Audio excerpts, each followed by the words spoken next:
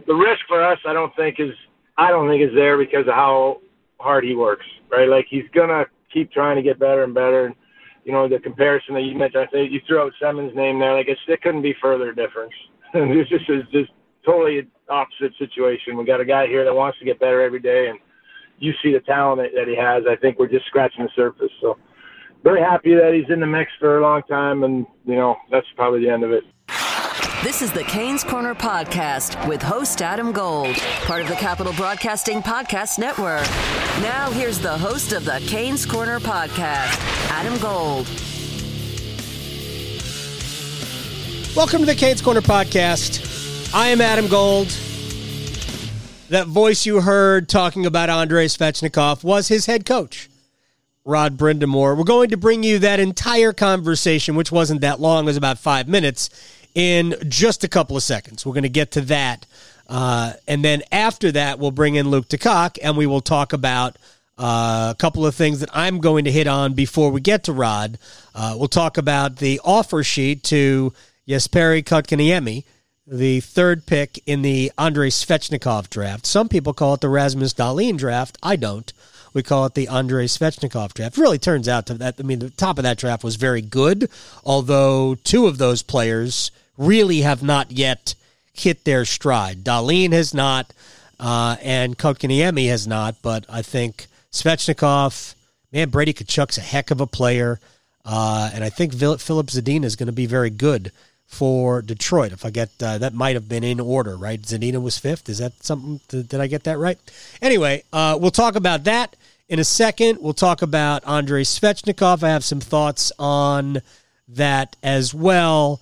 And just in general, some thoughts about where the team is as we are now, a month away from training camp, pretty much.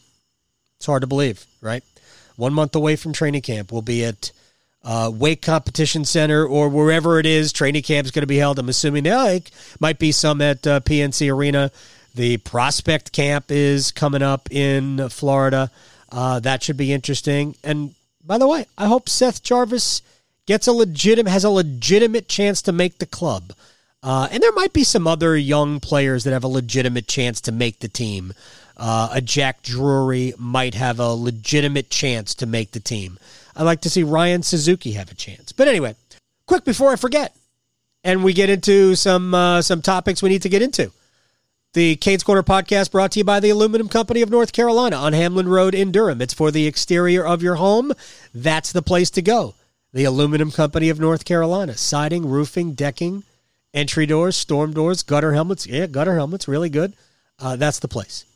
AluminumCompany.com, free, no obligation estimate.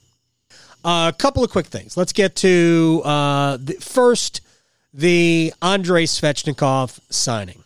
First, an apology. It's been a whirlwind of obligations that have been on my plate, and the Svechnikov signing for me came at a difficult time just to get some thoughts out. Whether it's on paper or in this format, although I guess that wouldn't be on paper, it would be in the digital world. But I think the Svechnikov signing is potentially an incredible bargain for the Hurricanes. Andre had a bad year this year. No getting around it. He was good.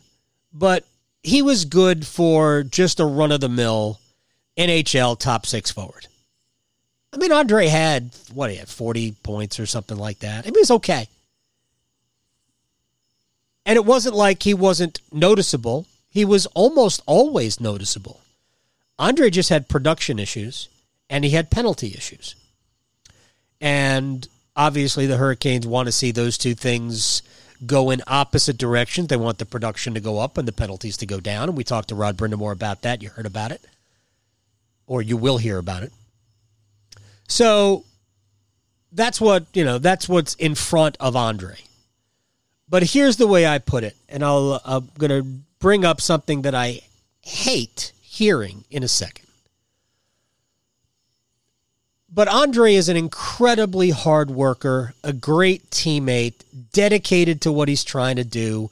He wants to be great. He doesn't want to be good. He wants to be great. And Rod Brind'Amour sees the hard work every day. He's always in shape. He's the happiest kid you'll meet. Literally, he just is always happy. And people like that, they don't fail. And maybe he won't be a 100-point scorer. He might be, but he's not going to be a 45-point guy in an 82-game season. I think the floor for Andre is 65 points. That's where I think the floor is in a full season when he's healthy. That's it. I think that's the floor. To me, $7.75 million, and I'll get into the contract in a second, the chances of that being below market value for the player is, I think, 50-50. I think it's a 50% chance we're going to look back in year 3 of this contract going, we're going to chuckle. Can you believe he's only at 7.75? If he's like an 85 to 90 point guy. Because I think we're going to see more of Andre's game. I think we're going to see assists go up because I think Andre is a dynamite passer. And we don't have to explain. You all know what kind of player he is. I also think he can get better defensively. And I think he wants to be. Rod joked when I asked him if he thought penalty killing was in his future, but best players kill penalties. Alex Ovechkin kills penalties for Washington. He might not be their top penalty killer, but he's part of the unit. So I could see that down the road for Andre. And I think there's a 40% chance that it's a fair contract, that he's, 70-point guy, 75-point guy, but he's a 35 to 40 goal scorer. And what do those guys get? Those guys get big money.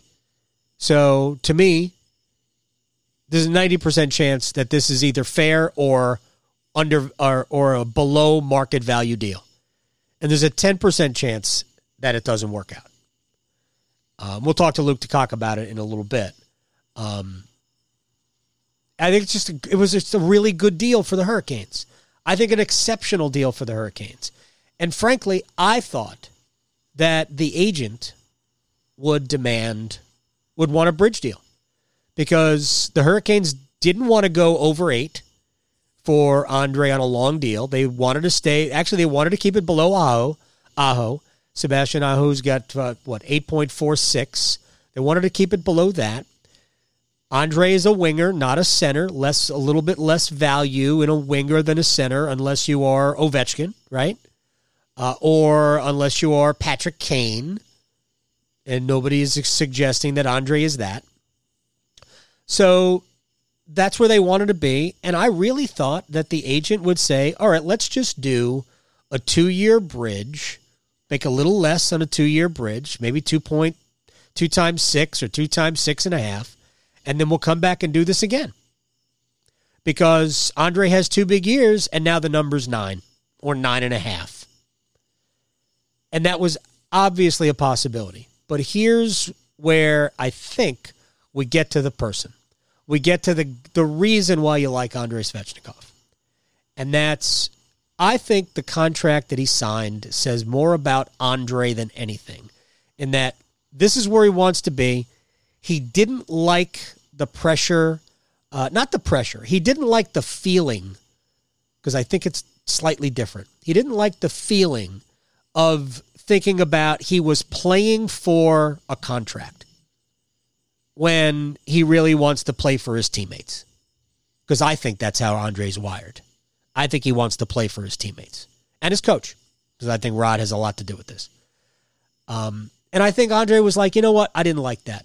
So let's get rid of that for as long as we can. And the longest you can get rid of it is 8 years. So 8 times 7.75, team friendly, I believe, but also the player doesn't have to worry about this for 7 years. And so I think the Hurricanes are huge winners here. huge winners here. So good for Tom Dundon and company to get this done. Good for Andrei Svechnikov to get this done. Now, quickly to Jesperi Kotkaniemi. Third pick in the draft, right behind Andrei Svechnikov, don't you know, and had 3 years in the NHL where he struggled.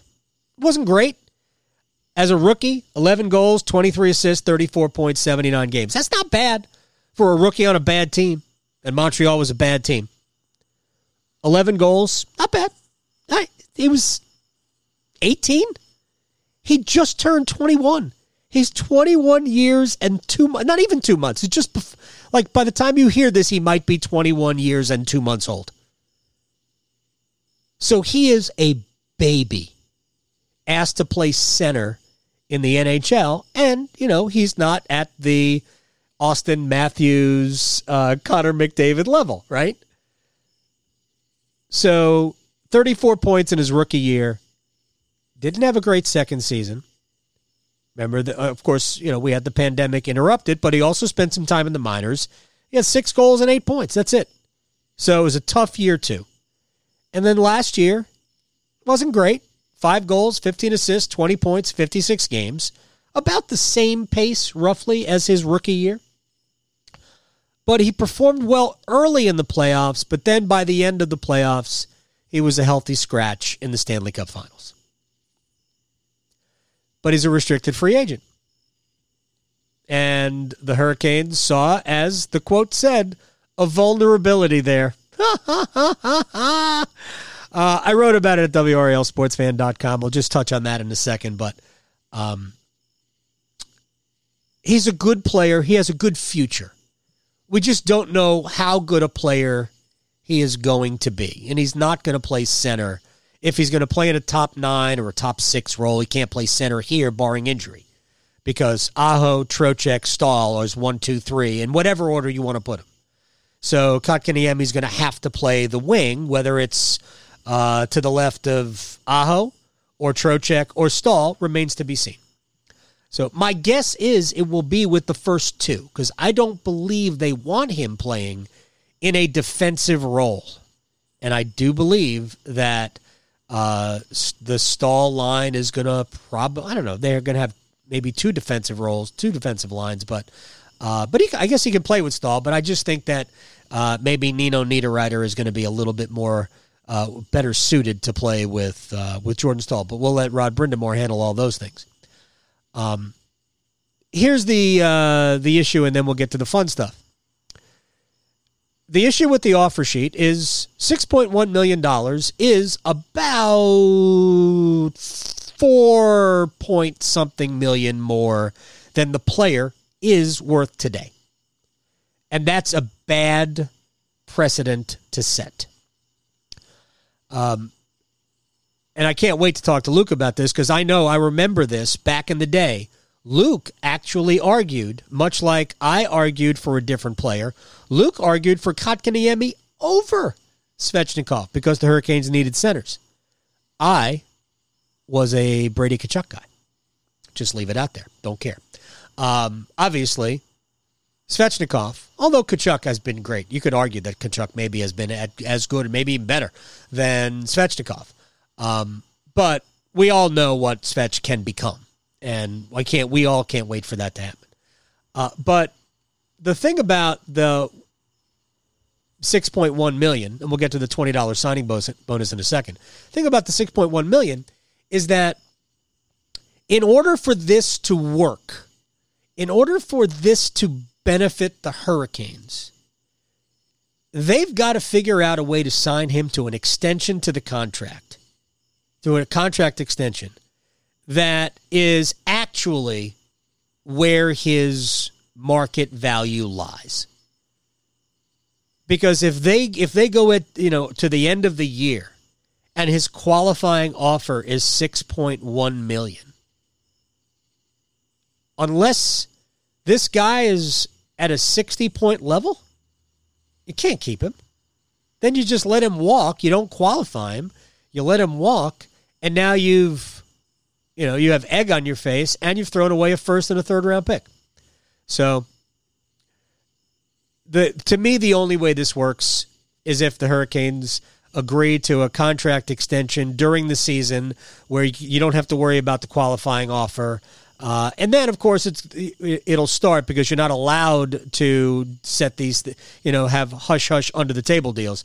But it'll start that conversation from, into happening. But to me, that's the only way it works. You got to sign him to a contract extension for what his actual market value is. And frankly, we don't know what that is yet. It'll have to be based on what he looks like as a player for the Hurricanes.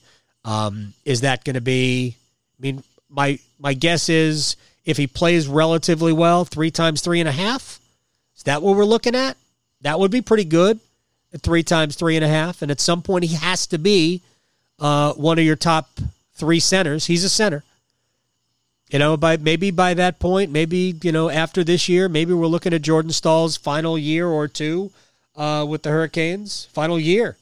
Because he's only got 1 more year left on his contract, where he's the 4th-line center. You could do a lot worse than having Jordan Staal centering your 4th line. So now comes a couple of quick things. One, I am here for the joke. I am here for the $20 signing bonus. I'm here for that. Gosh, I laughed. I laughed all day long when I saw the story. $20. I thought it was a misprint. I really did. I thought, wait, no, it's not 20. It's what, 200,000? Is it $2 million signing bonus and the rest is salary? What? $20? A Starbucks gift card? A beer and a half at PNC Arena? What? Funny. Hysterically funny. So, that to me was the troll of the Canadiens. I don't know that Montreal is going to match it. I really don't think they are. But maybe they will. It throws their cap situation into complete chaos. But maybe they will. Maybe they drafted him, but I don't think the player necessarily likes it there. When you get healthy scratch in the playoffs, it's hard to really think that you're part of the future. So to me, it was just kind of... it was funny, but there are serious ramifications if it doesn't work out. Player has to be good. He has to earn a contract extension, and that contract extension has to be at a market level. Has to be at a market level. So there you go. Those are 2 thoughts. We'll get to some other things with Luke DeCock in a little bit. Very quickly, earlier this week when Andrei Svechnikov signed his contract, I caught up with the head coach. This was on the radio back on the day job on the Moneymaker, where on the Adam Gold Show, noon to 3, Monday through Friday, and we talked about his new $7.75 million guy. I listened to your comments about. I think you hit it right on the head. For once, you got it right. I think he's kind of player that, we want to have here long term. And obviously, you got to pay him. That's just how it works nowadays. So the risk for us, I don't think is there because of how hard he works, right? Like he's going to keep trying to get better and better. And, the comparison that you mentioned, I think you threw out Semen's name there. Like it couldn't be further difference. It's just totally opposite situation. We got a guy here that wants to get better every day, and you see the talent that he has. I think we're just scratching the surface. So very happy that he's in the mix for a long time, and, that's probably the end of it. Yeah, I want to ask you just about this past year, which Andre got off to a great start, and like 8 games in, I was thinking, my gosh, this could be a 70, 80-point season for him. What might he have been dealing with over the course of the season that just saw the production, the effort didn't go away, but the production just kind of waned a little bit? Is it maybe the pressure of playing for a contract or something like that? I don't know. I think that had a little bit to do with it, for sure. Remember, he's still just a kid, right? Yep. He's still a young guy, and there's a lot of people, unfortunately, and it's just how it works, a lot of noise around every athlete, meaning agents and parents and you name it. The list goes pretty long, and And I just think that, that could have definitely played a little bit of part of it. But, you know what?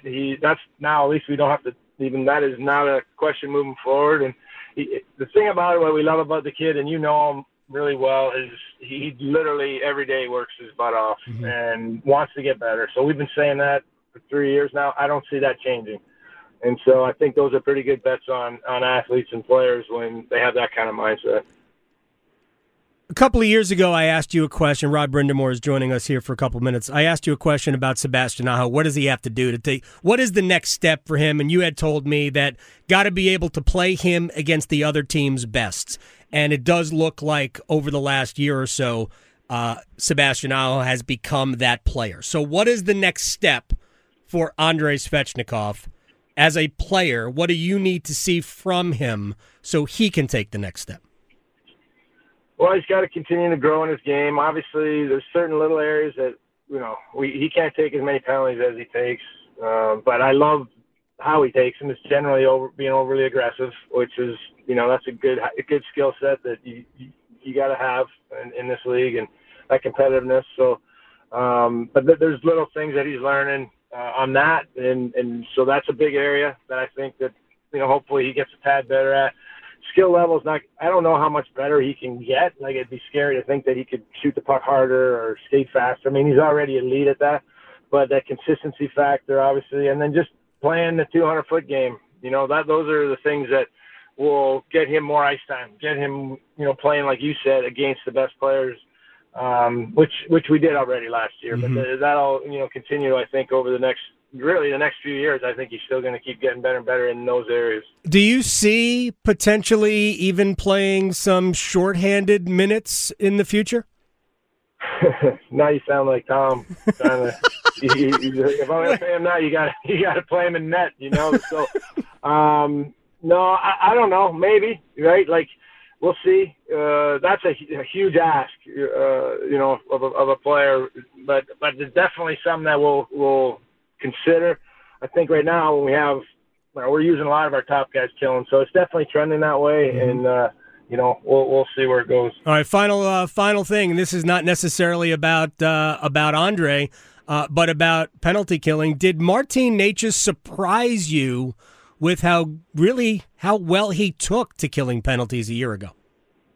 Not really. Again, the skills that he has should make him a good penalty killer. A smart player, and then fast and long, and it kind of adds into what penalty killing is about. And so, the mistakes he makes on penalty kill, he was making up because he was creating offense. So that's again, I think a new angle that a lot of teams are using and going to, not just trying to kill a penalty, but looking for that's a timeout. It's 2 minutes. Why not try to score if you can? And so, I think that's a good asset for us, obviously. And like I said, again, that's what you're talking about with Andre. Can we get him to do that? That's a maybe. I'm not going to throw all that on him right now.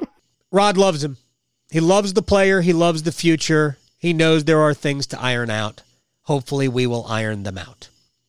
But Rod loves it. Anyway, we'll take a quick break. We'll come back. Luke DeCock will join us. We'll get his thoughts on Jesperi Kotkaniemi and Andrei Svechnikov. Also, on the low, I think the Hurricanes have done an exceptional job in restructuring this team for next year and maybe even beyond. I really do. I like a lot of what they've done. Even the stuff that angered people, I mean, it serves a purpose. Not the anger part, but it serves a purpose. We'll talk about that with Luke DeCock on the other side. All right, so let's bring in Luke DeCock of the News and Observer. Columnist, used to be the beat reporter for the Carolina Hurricanes until he wised up and became a big-time columnist. All right, let's, I almost want to work backwards, back up to the Andrei Svechnikov signing. And I know you and I talked about it on the radio the day after it was announced, but Saturday, I get a text from a friend, mutual friend of ours, saying, there were some other words there. What in the hell just happened?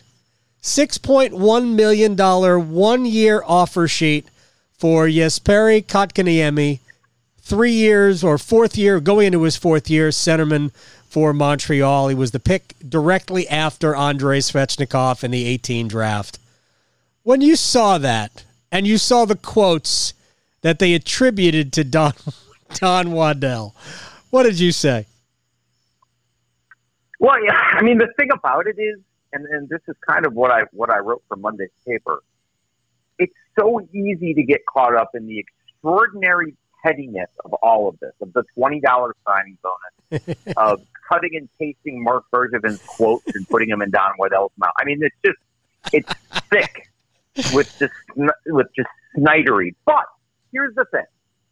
If you said you can go get, and I mispronounce his name every time, so we're going to have to deal with that, Kotkaniemi for a late first, a late third, and $3 million in cash for a 21-year-old potential number 2 center. I don't think he's quite the player that Montreal and some other teams maybe thought he was in his draft year, but there's still a tremendous upside there. I don't think we've seen it because he came to the NHL when he was so young. Yeah. He's been misused in Montreal, playing defense in a defensive-oriented system. It doesn't play to his strength. You would do it. You would do it in a heartbeat. If that was just the deal, would Montreal take a first and a third and $3 million? In this case, the extra $3 million, basically twice what he's worth, goes to the player. I'm biased because I don't pretend I'm a draft expert. I don't go out and watch these players. But the people I talked to and the little bit of film I saw, I really liked Kotkaniemi in that draft. Like, I thought he was, the best center.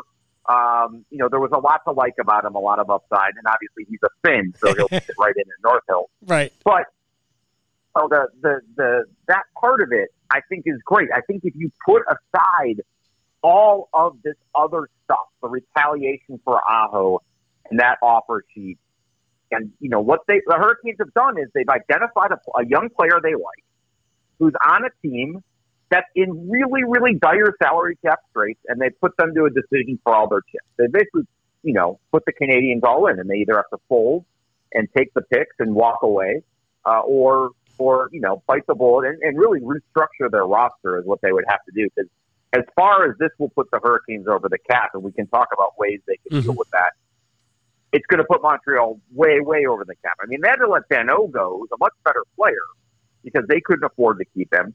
And now they're going to lose the guy who was supposed to take over for him. They've got Suzuki, the other Suzuki, and then they're kind of out of center. I think technically Cedric Paquette would be number 2 on their depth chart. So they're in real trouble here. And so there's a shrewdness to this move that the Hurricanes have identified a team in cap trouble, offer sheeted a player they like, and they're basically willing to pay $3 million as a sort of exchange fee on this to get, to make this happen. It's the opportunity cost, the cost of doing business. And honestly, you're not allowed to prearrange deals in the NHL, but the fact that the kid was willing to sign this deal with the Hurricanes and let them put the $20 signing bonus in there suggests to me he's on the same page. And that suggests to me that in January, he ends up signing, if he ends up coming here, ends up signing a 5 or 6 year deal that's at the $3 million he should be making. And maybe the Hurricanes even get a little of that back in that deal. So, I think there's some method to this extreme madness that, quite frankly, reading some of the media reports from Montreal, the people up there can't even see. The alleged hockey experts in Montreal. I like it. I love it. And I'm biased because I think he's a great player, and I think he has a lot of upside potential. And it's we were just talking on the radio last week about that ninth forward and filling that hole, and he can do that. And he's a potential longer term replacement for Vincent Trocheck, who I don't think will go anywhere, but we'll see his role reduce in a few years as he gets older naturally. And that's fine because he brings a lot of things other than sort of, being a second line center. So anyway, that's a long answer to your question, but I like all of that about this thing. The fact that they decided to go equally all in with the social media aspect of it. I mean, obviously there are people who think that's juvenile or immature or whatever, classless. I don't really care about any of that. I'm kind of looking at it from a hockey perspective, and I think it makes the Hurricanes a better team. It was certainly petty. I think the first thing you said, the pettiness, it was definitely a petty move. The $20 signing bonus. When I saw $20 signing bonus, I'm like, wait, 20 million? Wait, 200,000? What? $20? So I mean, everybody who saw that deal had the same reaction. They're like, wait a second. What did I misread? Is there a typo? Like we all did. Everybody. Yeah. I just hope that if Montreal doesn't match, and I think there's a very good chance that they will not match, but if they don't match, I just hope that at the press conference, when they introduce him, Tom Dundon actually reaches into his wallet and pulls out a $20 bill and hands it and pulls it taut for the camera and then just snaps it. Yeah, snaps it and hands it over. Like, here you go. Here's the signing bonus. I hope that's that's the way that whole thing shakes out. A couple of things about this for me. One, expecting. Now, again, you can't make these deals ahead of time. If something is found out, that would be a problem. But expecting an agent and a player to essentially give back money. Now, maybe that'll happen. I'm not saying it won't. I'm just saying that doesn't happen. I can't recall. I guess here's where it did happen, I guess. But it was a player re-signing with his own team.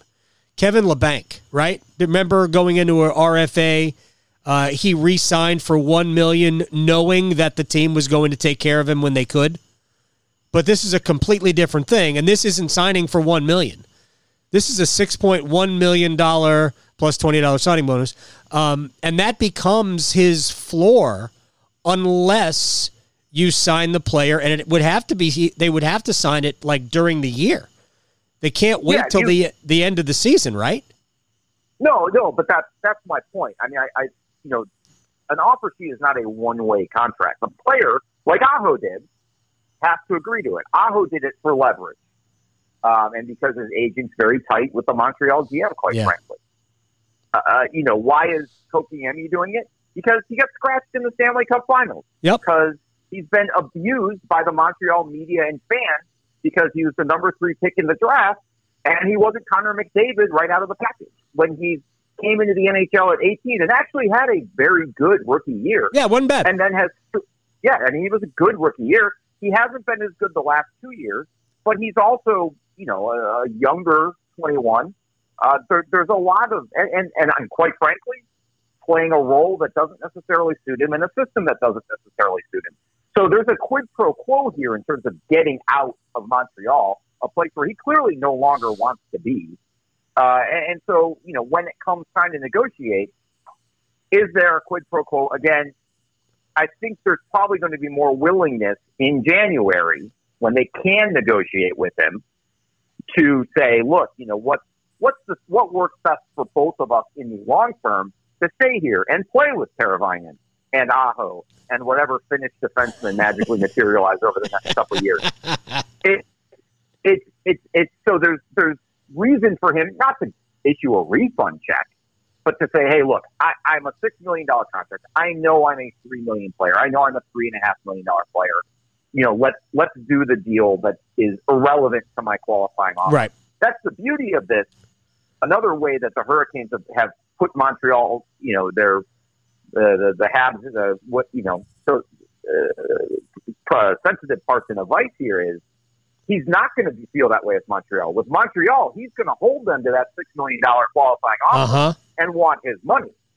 So this is not a 1-year thing that Montreal has to deal with. This screws things up with him and the Canadiens forever. That's the beauty of it. There's some stuff going on here that's actually pretty clever. And quite frankly, would the Hurricanes have done this without the Aho offer sheet? Maybe. I mean, it does make sense, but certainly there's enough bad blood with Montreal. And as you and I know, it goes back 20 years. There's enough bad blood with Montreal to make this, something you want to do, not just can do. Let me throw a couple of other quick elements to this. Like personally, you're talking about a contract in the neighborhood of let's just say 3 times 3.5. If he's having a halfway decent year, and in January you say, "Oh, let's do this deal, 3-year extension, $10.5 million total." Boom, that would be awesome. That would be a great bridge deal for somebody who is, still just trying to figure it out. And by the way, you referenced his rookie season. That was his best season, arguably, with 34 points, 11 goals in 79 games. He actually got off to a good start in the playoffs last year. He had, I think, or this past year, he had 3 goals, I think, in the series win over Toronto. So he scored 3 goals. He was... So he had some big moments in that series. And he's obviously a very talented player. And to me, the only way this really does work is if he is signed to an extension, obviously well below $6.1 million AAV. Because, I mean, that's just insanity. So that, to me, that's the only way this works for the Hurricanes. Otherwise, the practical joke is turned on themselves, because not only do you have a player at $6.1 million this year, which impacts what you can do maybe at the deadline without some creativity, although maybe there will be. They were certainly creative last year in terms of saving money throughout the season. But if he's not good and you decide you don't want to keep him, you're moving on from a player and you've thrown away to, a first and a third, which, while maybe they would be late, if it doesn't work out, I would argue that maybe they wouldn't be that late, because he's obviously going to play in a top 9 role at the very least. But in general, I share your interest in the player. 21 years basically and 2 months right now, so he is incredibly young. And maybe he is the number 2 center of the future. I know, the Hurricanes as an organization feel like they believe he's better than he has performed. Not, and in terms, like, the numbers are lying is what the Hurricanes believe. I don't know. I mean, I don't know if the numbers are lying or not. But let me ask you this question: is there fallout here? Are there teams who will now sort of target Carolina based on the pettiness here and the nature? I mean, I don't think Tom Dundon is the most popular owner in the room when all of the governors get together. So what do you think?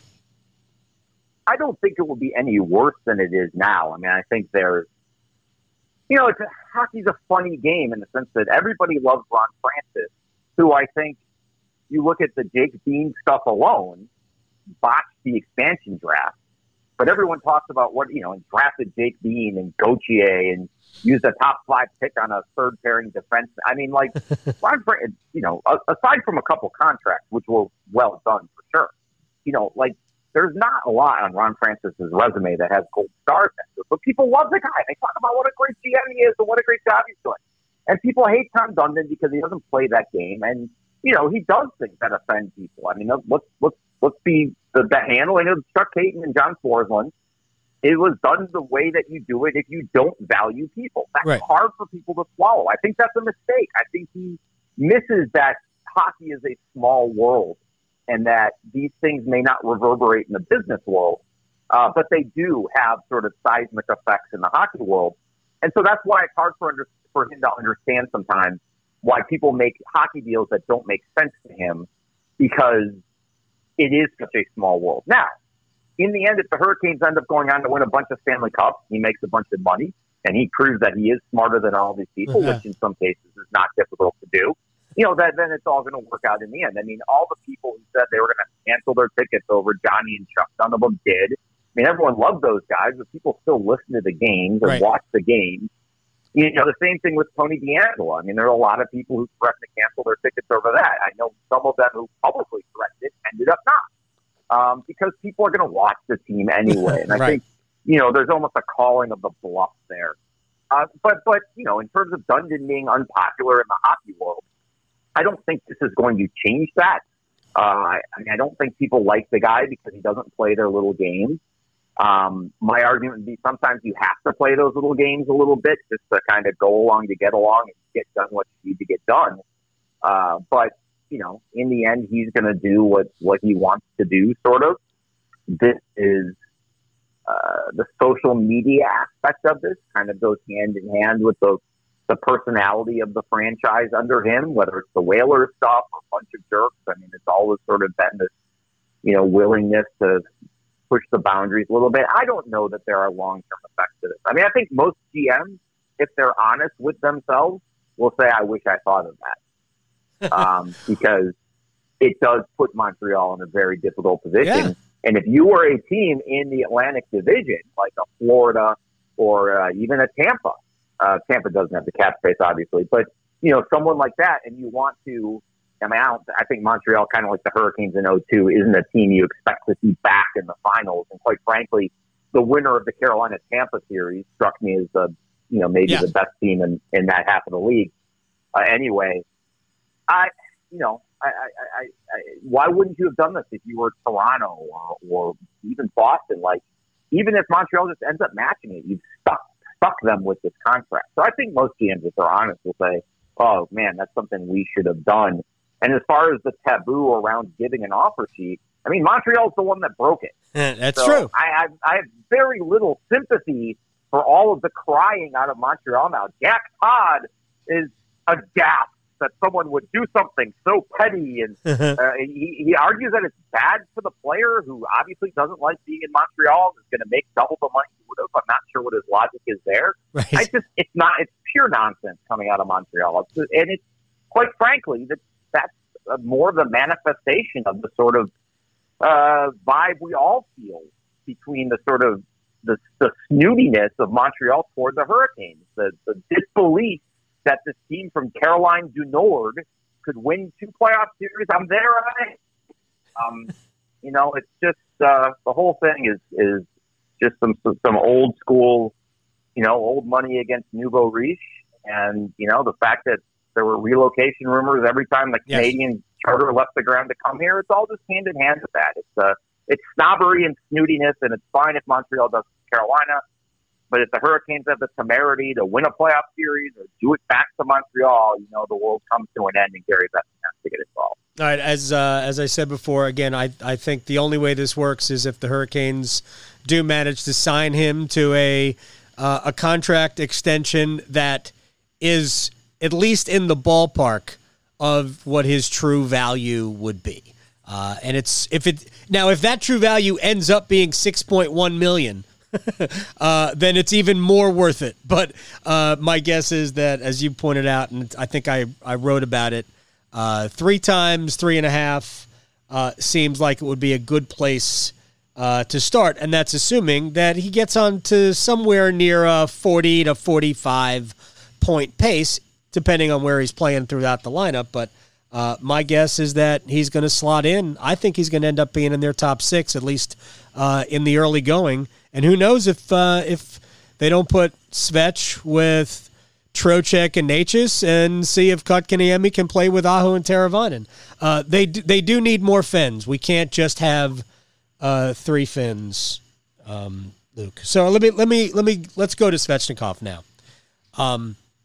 And the more I think about this, the more I think that it really took Andre to accept, I think, less money than he probably, if he was a free agent today, an unrestricted free agent today, which obviously he's not, he's probably, I think there's no question he's over an $8 million a year player.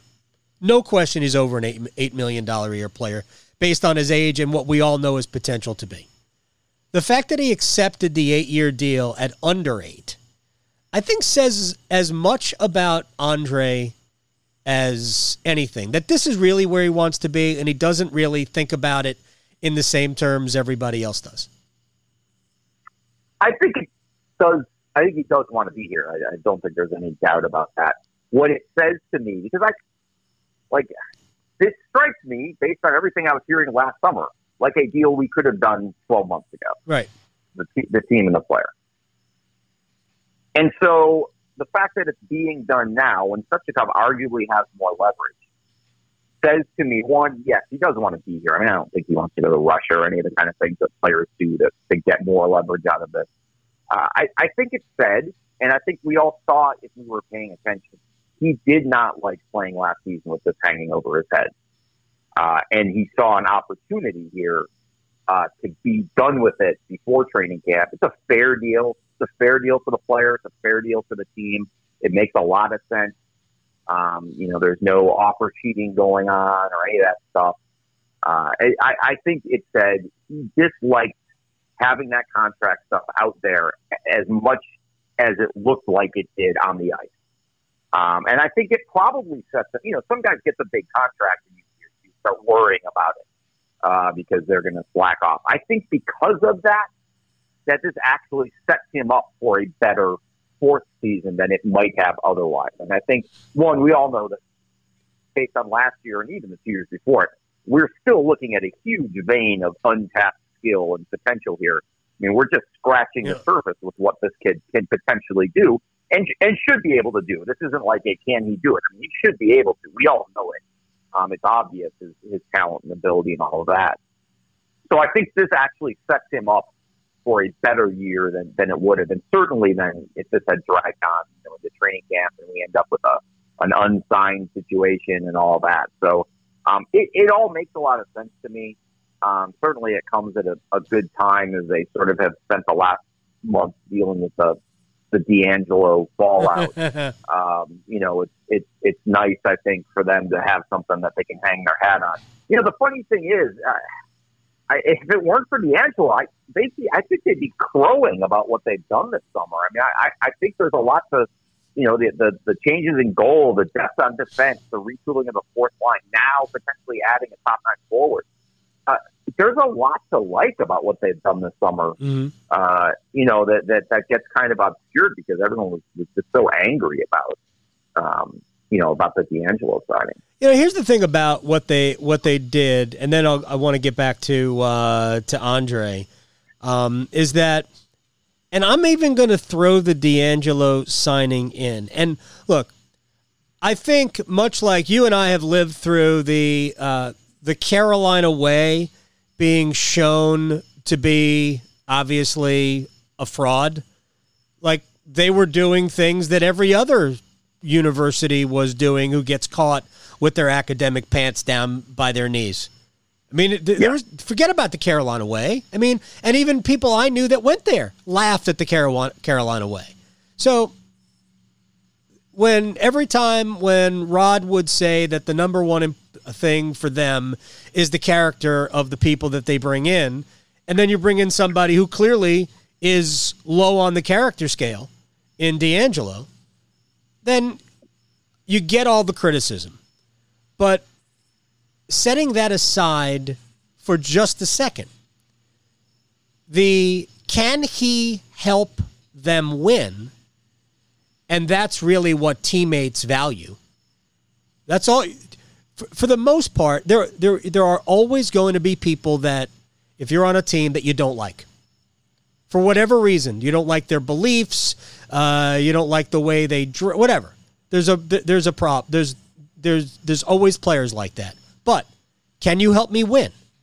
And if his teammates believe that D'Angelo brings a skill set to the team that will help the team win, then they're going to set aside all of those other things, because once you walk through the locker room, once you walk into that locker room, it's all about, can we win? And as long as that's okay, then D'Angelo as the offensive, he's the replacement for Dougie Hamilton's offense. We understand that. I don't know that he'll play the same number of minutes that Dougie Hamilton played. And I'm not saying he's even a great replacement for Dougie Hamilton. But the offense, he could end up being better offensively than Dougie Hamilton, to be perfectly honest. He was dynamite the last full season. He had, 53 points in 70-some-odd games. That's a tremendous year from a defenseman, and he can quarterback a power play. But you talked about the depth. Cole, Bear. Love Bear. I do too. Brendan Smith is a seventh defenseman. They added some toughness. They added depth. They added organizational depth. I mean, last year they were crowing about their depth being, Joey Keane and players like that, and I'm like, what are you talking about? You can't put Joey Keane on the ice in a playoff game. They've got a bunch of... Go ahead. Yeah, look, I mean, they put Max Lajoie on the ice in the playoff game. That's how bad the depth was.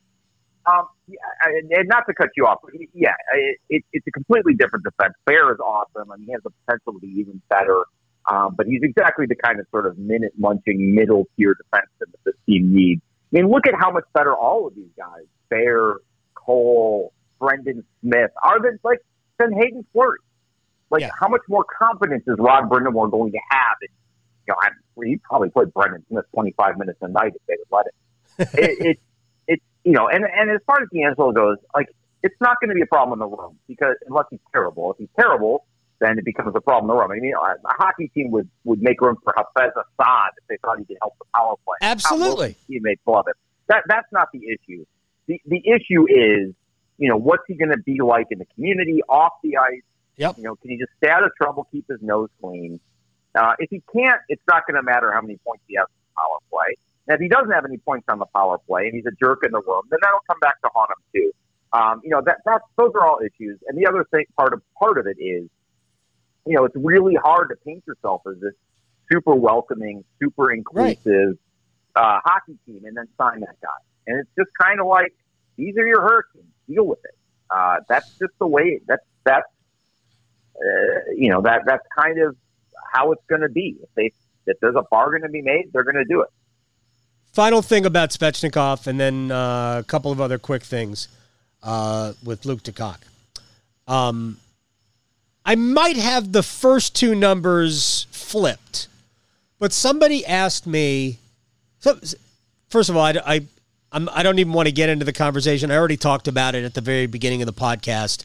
The people comparing Svechnikov to Semin, the possibility that this could be another Semin. I'm like, you had to choose a player who happened to be Russian, right? Because Semin was a dog, and Svechnikov clearly is not. And to me, it's offensive to even have that conversation. But somebody asked me what are the chances that this contract, 8 times 7.75, ends up being a bad contract.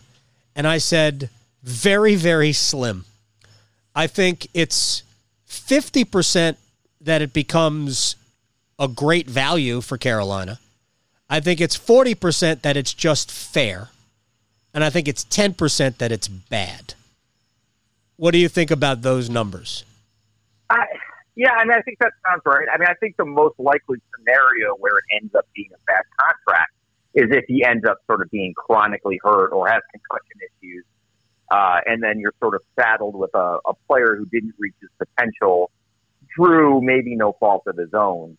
Obviously, we saw this year that it is possible for him to be sort of, I don't want to say ineffective because he was involved, but just you're paying him to finish. Yeah. He does a lot of things well, but in the end, the thing he does better than his peers, what makes him an $8 million player, is his ability to finish, which he didn't do in the playoffs and didn't do for a lot of the regular season. So there's a chance of that becoming sort of endemic. But I don't think, based on what we've seen from him over 3 years in the NHL, that's likely. I think the percentage of it being a good contract or it's above average contract is actually a little higher. I mean, the career ascent and trajectory that he was on from 19 to 20, and then I think you can kind of throw out 21. It becomes almost like a sawtooth.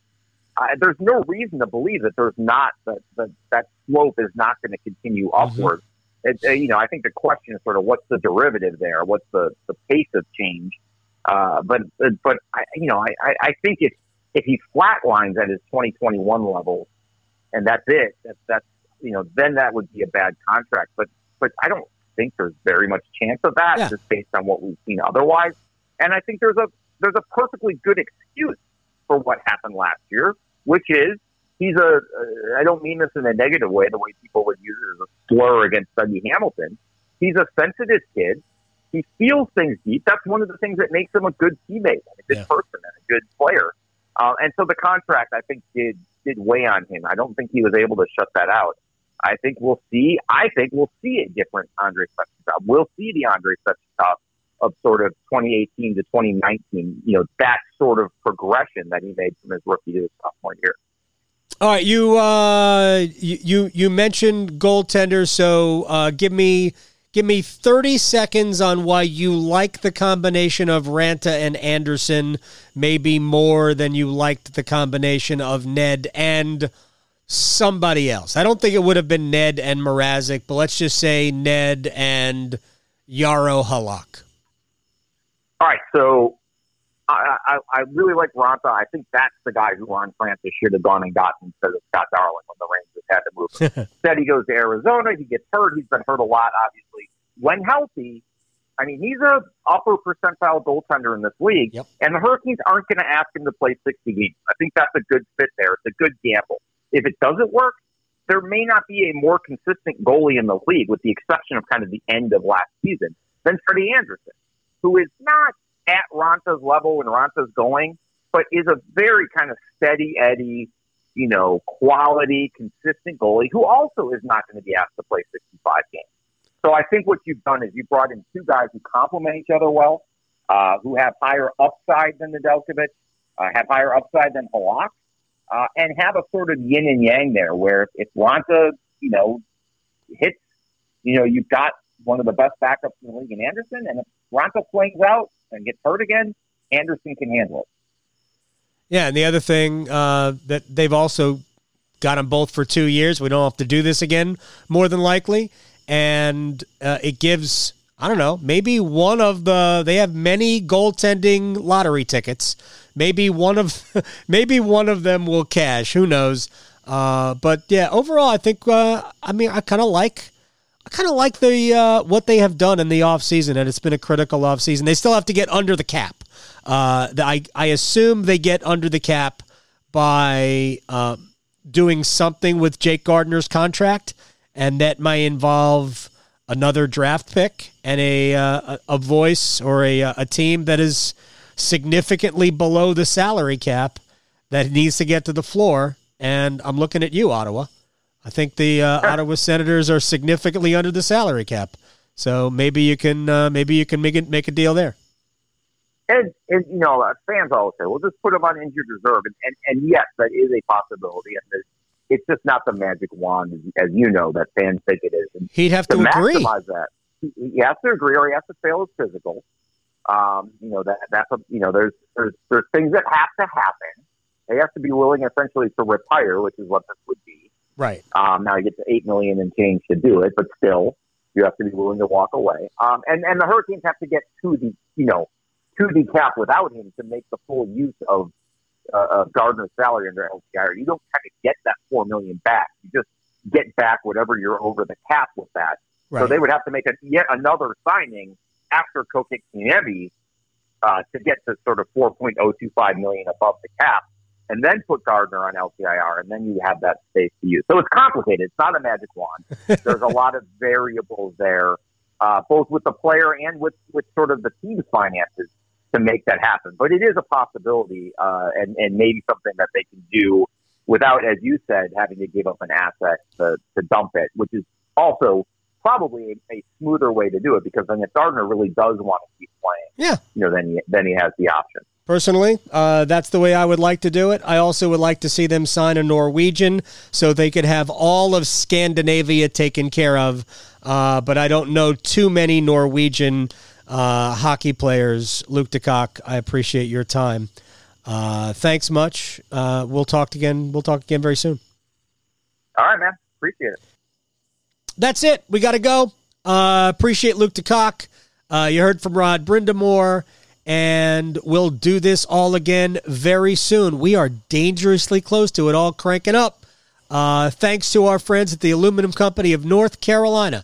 They are the purveyors of this podcast. All you've got to do is go to aluminumcompany.com. That's right, aluminumcompany.com.